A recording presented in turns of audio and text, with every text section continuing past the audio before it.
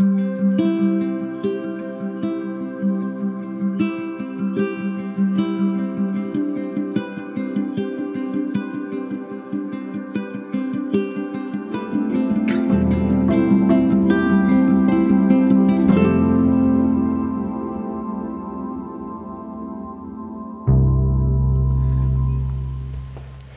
Northland family.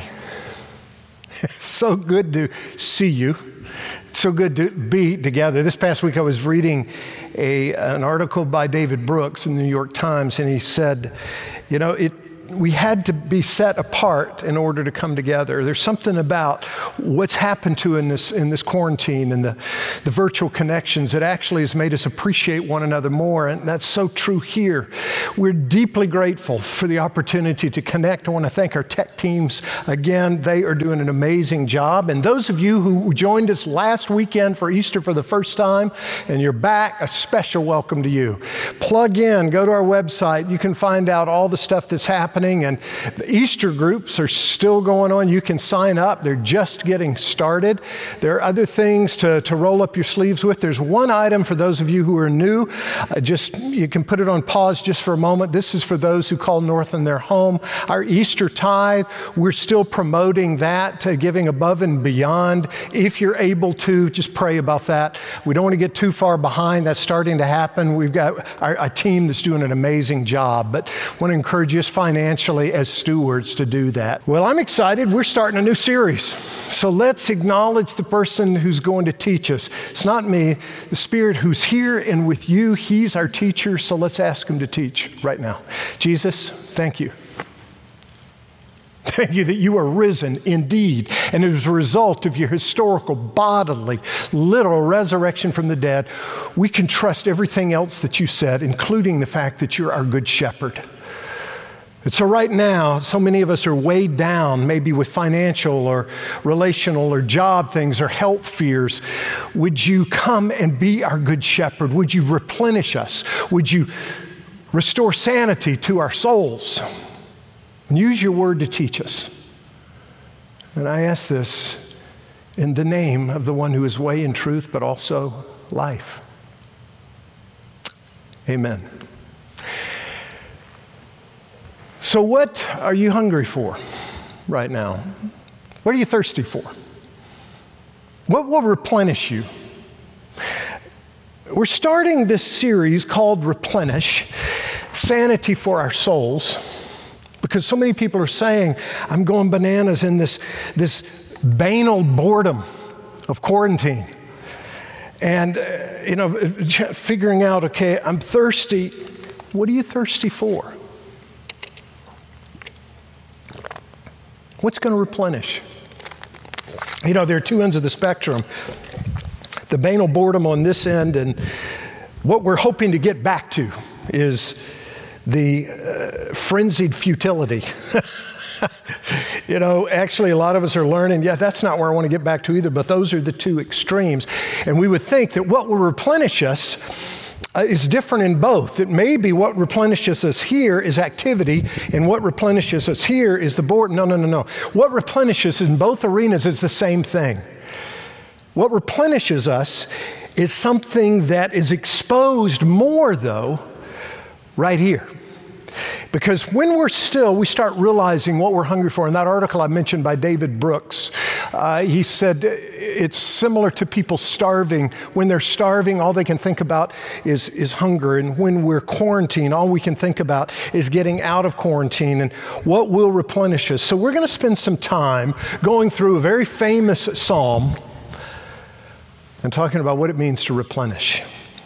And we're doing it in quarantine because this is where we can identify things more quickly. Pascal, a French mathematician and philosopher, wrote in his treatise, his classic, Pensée, he said, all the unhappiness of men arises from one single fact, that they cannot stay contentedly in their own house.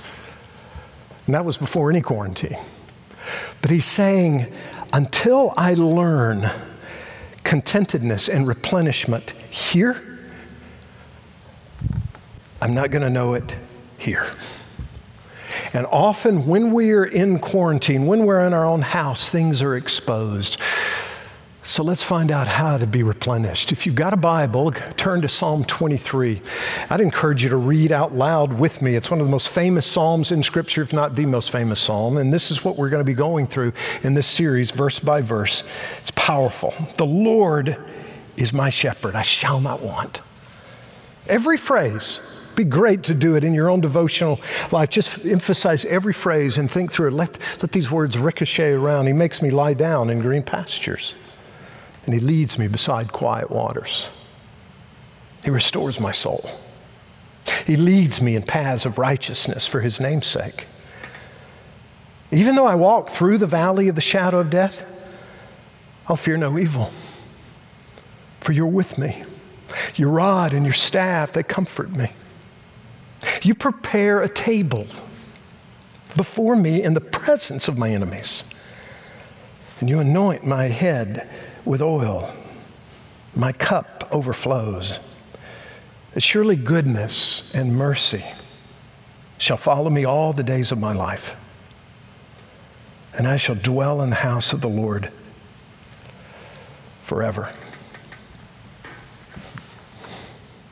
That's powerful. We're going to go back to the beginning. Before I look at that first verse again, I want to quote a hero of mine. His name's Augustine. He lived in the 5th century. He was a pretty frenetic, frenzied human being, and then he came to Christ, and he wrote his story in a massive volume called Confessions. But in it he says this: you've made us for yourself, and our heart is restless until it rests in you. That's a companion statement to Pascal. Until we can rest in you, our heart's going to be restless no matter where it is. And when we're in quarantine, that's when we can really start grappling with, are we resting in you or not? But that statement by Augustine is basically a restatement of Psalm 23, verse 1. The Lord is my shepherd, and I shall not want. Our hearts are restless until they rest in you. You want to know what God's like? David was said to have been a man after God's own heart. And a lot of theologians have used pretty big words to describe God. David says he's my shepherd. He's my shepherd. Now, it's not an overly comfortable word in the sense of being casual or irreverent or dismissive or treating him as a mascot. This word, Lord, that's all caps, is Yahweh. It's the Hebrew word, YHWH. It's what describes when they were translating the scriptures and scripting it and making copies, they would use a brand new quill and then throw it away after writing just those 4 letters because it was such a high and exalted name.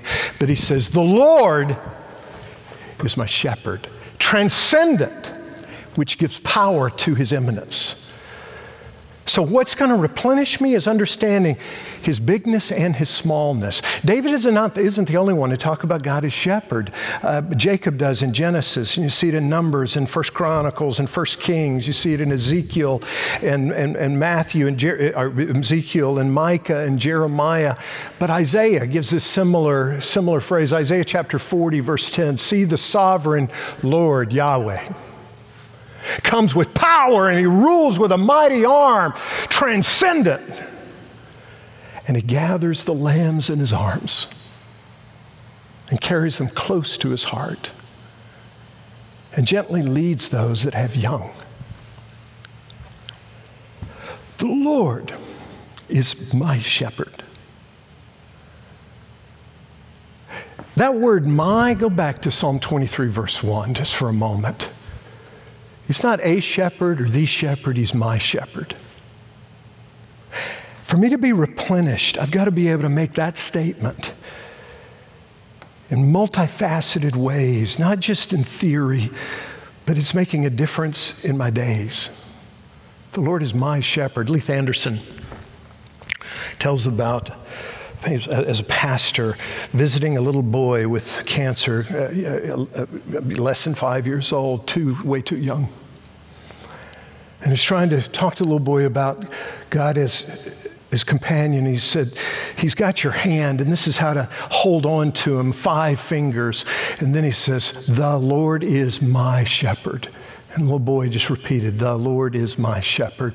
And the little boy lost consciousness, and his parents told the pastor, he's holding on to his ring finger. Why is that? And the pastor said, because he knows the Lord is my shepherd. Jesus brings the same theme up in John 10. Last week, we talked about him being the gate, leading us to life that's full, not just heart beating, lung breathing, but the life of God. Go back to that same passage, John 10, but look at John 10 in the verse after, instead of the verse before.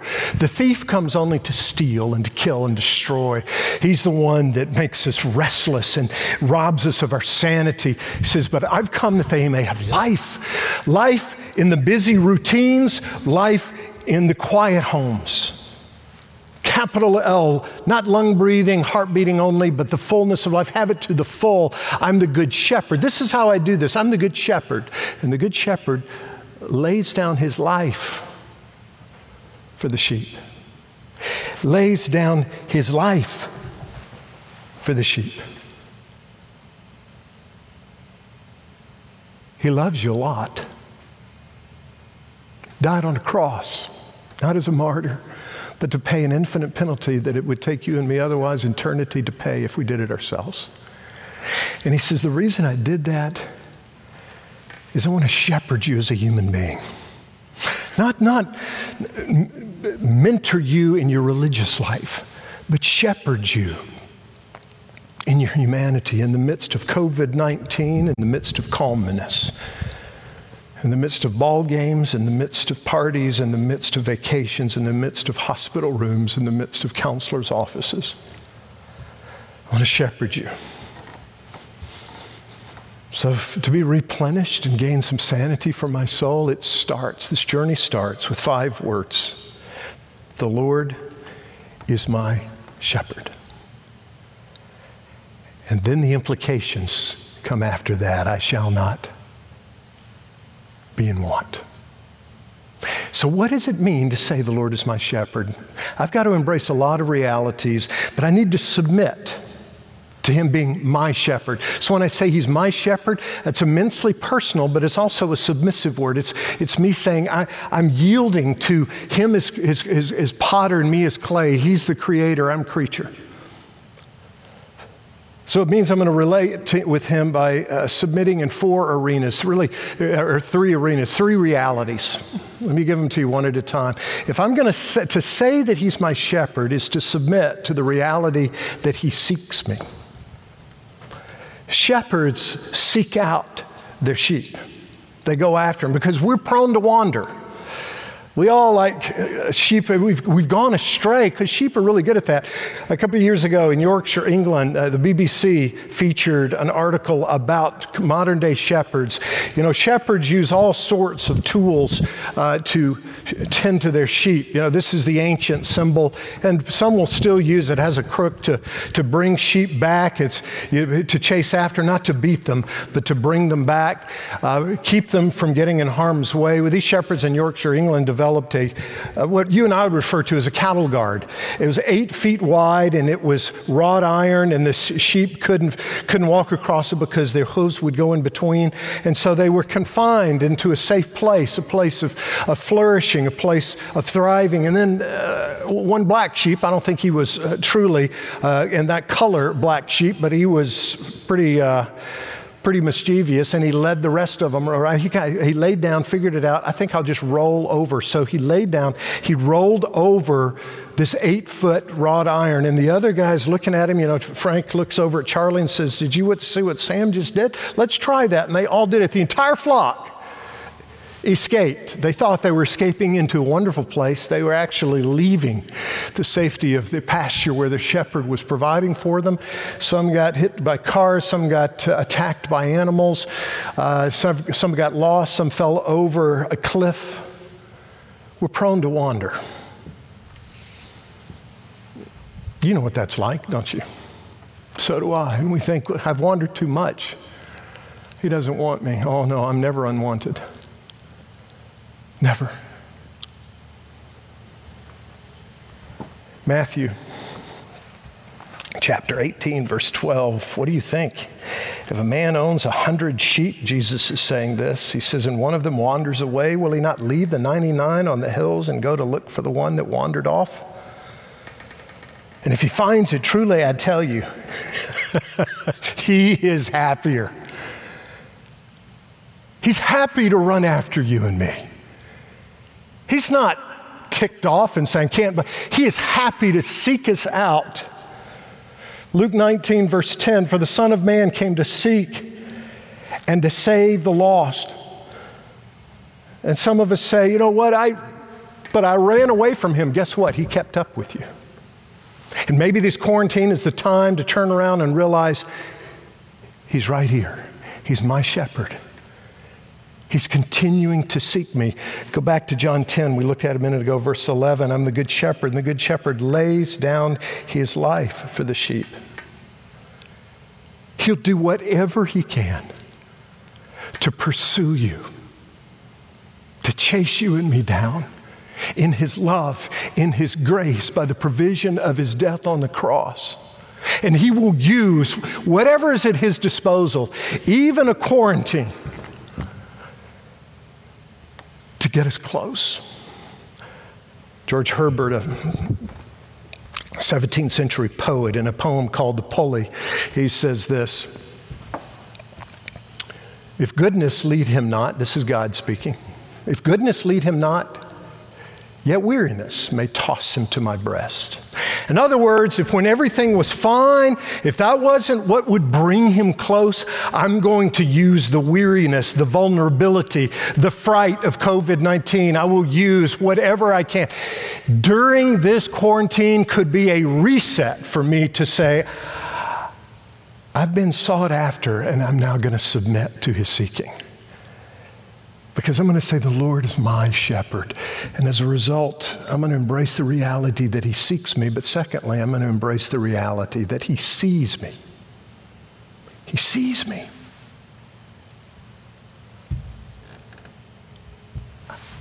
I see you. A little bit later in John 10, verse 14, I'm the good shepherd, and I know my sheep, and my sheep know me. Just as the Father knows me, and I know the Father, and I lay down my life for the sheep. I know them. Natal in South Africa, a tribe, their greeting is Sawubona. Literally it means, that's how they say hello. But the literal meaning is, I see you. That is the great yearning that you and I have as human beings, to be seen, to be known. That's what's so debilitating, discouraging, crippling, because we don't think anybody sees us right now. The shepherd does. The movie Avatar, several years ago, that land of Pandora awakened longings in so many people saying, that's where I want to be, because that was the language, that was the song, Leona Lewis's famous song from the soundtrack, I see you. We want to be seen. And right now, stashed away in a quarantine, we're thinking, I've got this stuff going on with my finances. I don't know that anybody knows fully. My job, I don't know that I'm going to have a job when I get back. Maybe the relationship tensions in this home because they are being exposed. Maybe the health concerns. Does anybody know? Does anybody see it? And he says, I see you. 1 Peter chapter 2, verse 25. He says, for you are like sheep going astray, but now you have returned to the shepherd. And a consequence of him being shepherd and overseer of your souls. You know what the Greek word for overseer there is? Episkopon, transliterated. Episkopon, and if you take out the prefix, you've got the core word right there, S-K-O-P, skop, scope, as in microscope, as in telescope. As in the one who scopes you out. He's the scope. of my soul and yours.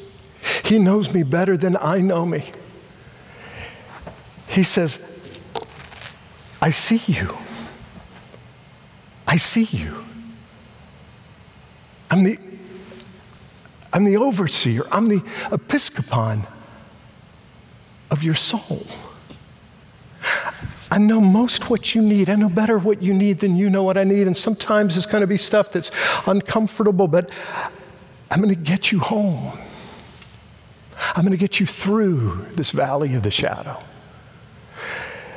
In Great Britain, they have, in modern shepherding, they do what's called dipping troughs a couple of times a year. It's an antiseptic, and it's to dip the sheep in to prevent disease and parasites, and it's for their good, but the sheep don't know it. And one at a time, the shepherds will take a sheep, they're minding their own business, having a good time. All of a sudden, the next thing they know, they've been scooped up and they've been put in this liquid, and the shepherd covers their mouth, their eyes, and they've got to be completely immersed. Can you imagine what a sheep is feeling and thinking at that moment? There is no way that this is good for me. There is no way that any good can come out of this quarantine. And the great news of the gospel is that we have an episcopon of our souls who says, nothing will be left on the editing room floor. I will use this brutal reminder that the world has fallen. I see you, and I'm seeking you. And thirdly, I want to satisfy you. To be able to say he's my shepherd is to submit to the reality that he seeks me and that he sees me, but that he satisfies me. The Lord is my shepherd, and I shall not want. It doesn't mean, when that word satisfy, doesn't mean that he's going to give me everything that I desire and all of the fluff. There's some things that I want that would not be good for me, but he will give me everything that I need. He says, I know you, and I'm going to provide for you. And a lot of us are saying, I don't know that I'm going to be able to get through this. I don't know that I will have the resources emotionally, financially, physically. But there are those that are saying, choosing to say, the Lord is my shepherd, and I shall not be in want. Some of us are reading a lot of Amazon Kindle books. And Amazon, if you're thinking all of the books that you're reading and highlighting are private, guess again. Amazon keeps a record of all of the highlights, the underlined passages, how many people emphasize a particular passage. And it's interesting every year to see what's the most highlighted passage in a book, the most highlighted verse. Several years ago, about 4 or 5 years ago, when Hunger Games was out, the most highlighted quote on Amazon was a quote from the Hunger Games, and this is what it said: because sometimes things happen to people and they're not equipped to deal with them. It's a haunting statement, but we all get it. And especially the age category, the segment demographic that was reading the Hunger Games. Sometimes things happen to people and they're not equipped to deal with them. I don't know that I'm equipped to deal with this. Maybe not, but the moment that I say the Lord is my shepherd, it's a game changer. Because the one who seeks me and sees me is also the one who satisfies me, the one who comes along and meets my needs. He's the one who says, I'm enough. I've got this. What do you need? A couple of years ago, Amazon publicized the most often highlighted verse that year in the Bible. You know what it was? It wasn't from Psalm 23. It was from Philippians chapter 4, verse 6. Do not be anxious about anything. Because, you know, worry, it doesn't add anything to tomorrow. Corrie ten Boom would say, all that worry does is it takes away from today. Don't be anxious about anything. But it's not just, hey, don't do it. Here's how. In every situation, by prayer and petition with thanksgiving, present your requests to God. And the peace of God, the shalom of God, which transcends all understanding, will guard your hearts and your minds in Christ Jesus. That peace of God will guard you. That peace of God will come around you. That shalom. Shalom is not an absence of difficulty. Shalom is a wholeness, an assurance of adequate resources. John 10:10, that verse again, the thief comes to steal, to kill, destroy, to fragment me, to make me feel like, okay, there's all these gaps. He says, but I've come that you might have life and have it to the full, that you have it enough, that you would have adequate resources. I'm here. I'm the one who's coming alongside you and saying, I will satisfy every need that you've got. I'm your shepherd. That's what shepherds do. Psalm 63, verse 1, you, God, are my God. Earnestly I seek you. I thirst for you. My whole being longs for you. In a dry and parched land where there is no other water but you. There is no other place where we are going to get replenished but at his well, with his enoughness. I will be fully satisfied as with the richest of foods. With singing lips, my mouth will praise you. He is addressing something that cannot be addressed anywhere else. Mark Twain, years ago, he said this. He said, you don't know what it is you want, but it just fairly makes your heart ache. You want it so much. And could it be during the quarantine, COVID-19 of 2020, that I finally start submitting to what I actually need? To the one who seeks me and the one who sees me, but also to the one who satisfies me. And says, I've got this. Now, we can approach COVID-19 and this difficulty as a cynic, or we can approach it as a sheep, and there'll be a big difference. Paul Miller talks about, he started this and I started toying around with it. Take Psalm 23 and cross out all the things that God is providing in this. And what are you left with? I shall want. Me, my soul, I'm consumed with me. I walk the valley of the shadow of death and I will fear evil the entire way through. I'm in the presence of my enemies and my head and my cup. I'm exposed all the days of my life. So look at all of those together. This is how a cynic approaches it. I shall want. Me, my soul. I walk the valley of the shadow of death. I fear evil. I'm in the presence of my enemies. My head, my cup. I'm vulnerable all the days of my life. So a cynic, Paul Miller says, approaches that valley of the shadow of death very differently. A child approaches it with the shepherd and saying, I'm going to trust that he's got me. The Lord is my shepherd. Last Sunday, Easter Sunday, Arlene and I turned on YouTube we'd seen an advertisement for Andrea Bocelli, the great opera singer, icon really in Italy, was asked by the city of Milan to do a concert in the great Duomo, the cathedral in Milan. Just him and an organist. So this massive cathedral. And they broadcast it live. There were about 3 million people watching it when Arlene and I were, and I think over 37 million have watched it since. But here he is, just him and the organist, and he sang 4 songs. And one of the most powerful moments for me was, he's blind. He was born with a congenital glaucoma, and then when he was 12 years old, he was hit with a soccer ball in the head, and he went totally blind. And so they put a raised marker in the aisle, and he walked out of that great cathedral blind, feeling the way with his feet. He went through these massive doors at the end and then came out the other side, and he followed this path, stopped in front of the microphone, and then began to sing in front of an empty plaza.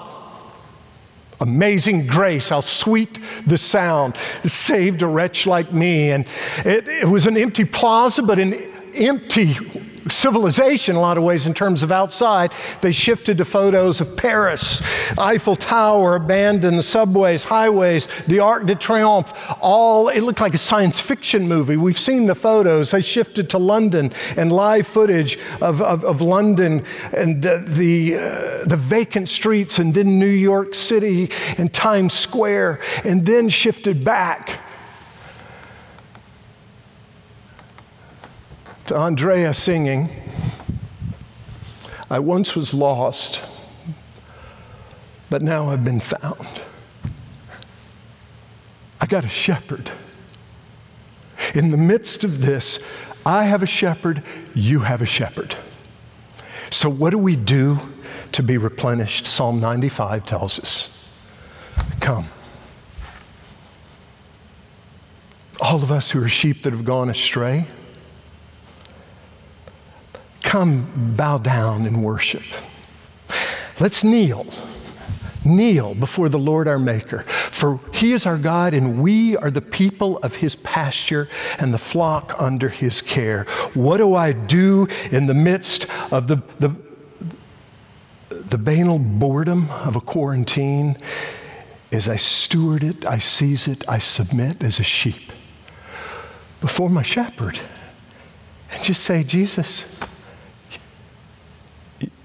you know what I need.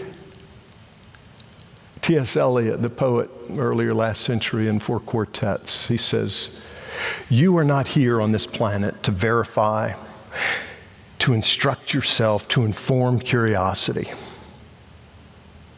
You're here to kneel. We're not quarantined in our homes just to verify ourselves, to instruct ourselves, to inform curiosity. We're doing a lot of curiosity things, a lot of instruction. That's all fine and good. But ultimately, we're here to kneel before the Lord our Maker, the Episcopon of our souls, because we're the flock under his care. So let me pray for you right now. Jesus, you're the good shepherd. You know what my fellow brothers and sisters in Christ and human beings need right now. Would you be their shepherd? Would we all be able to say, you're my shepherd? And we submit as your flock. Thank you for seeking us. Even with some of us who are fast, persistent runners, you keep up and you see us and you come to satisfy us with your life. So we're going to trust you one day at a time, just as sheep do their shepherd. In the name of the Good Shepherd, I ask this, amen. Guys who love you, may you experience him as your shepherd this week. Spend some time kneeling and submitting as a sheep and seeing what happens. Have a week filled with his life. In the name of the Father, the Son, and the Holy Spirit. Amen.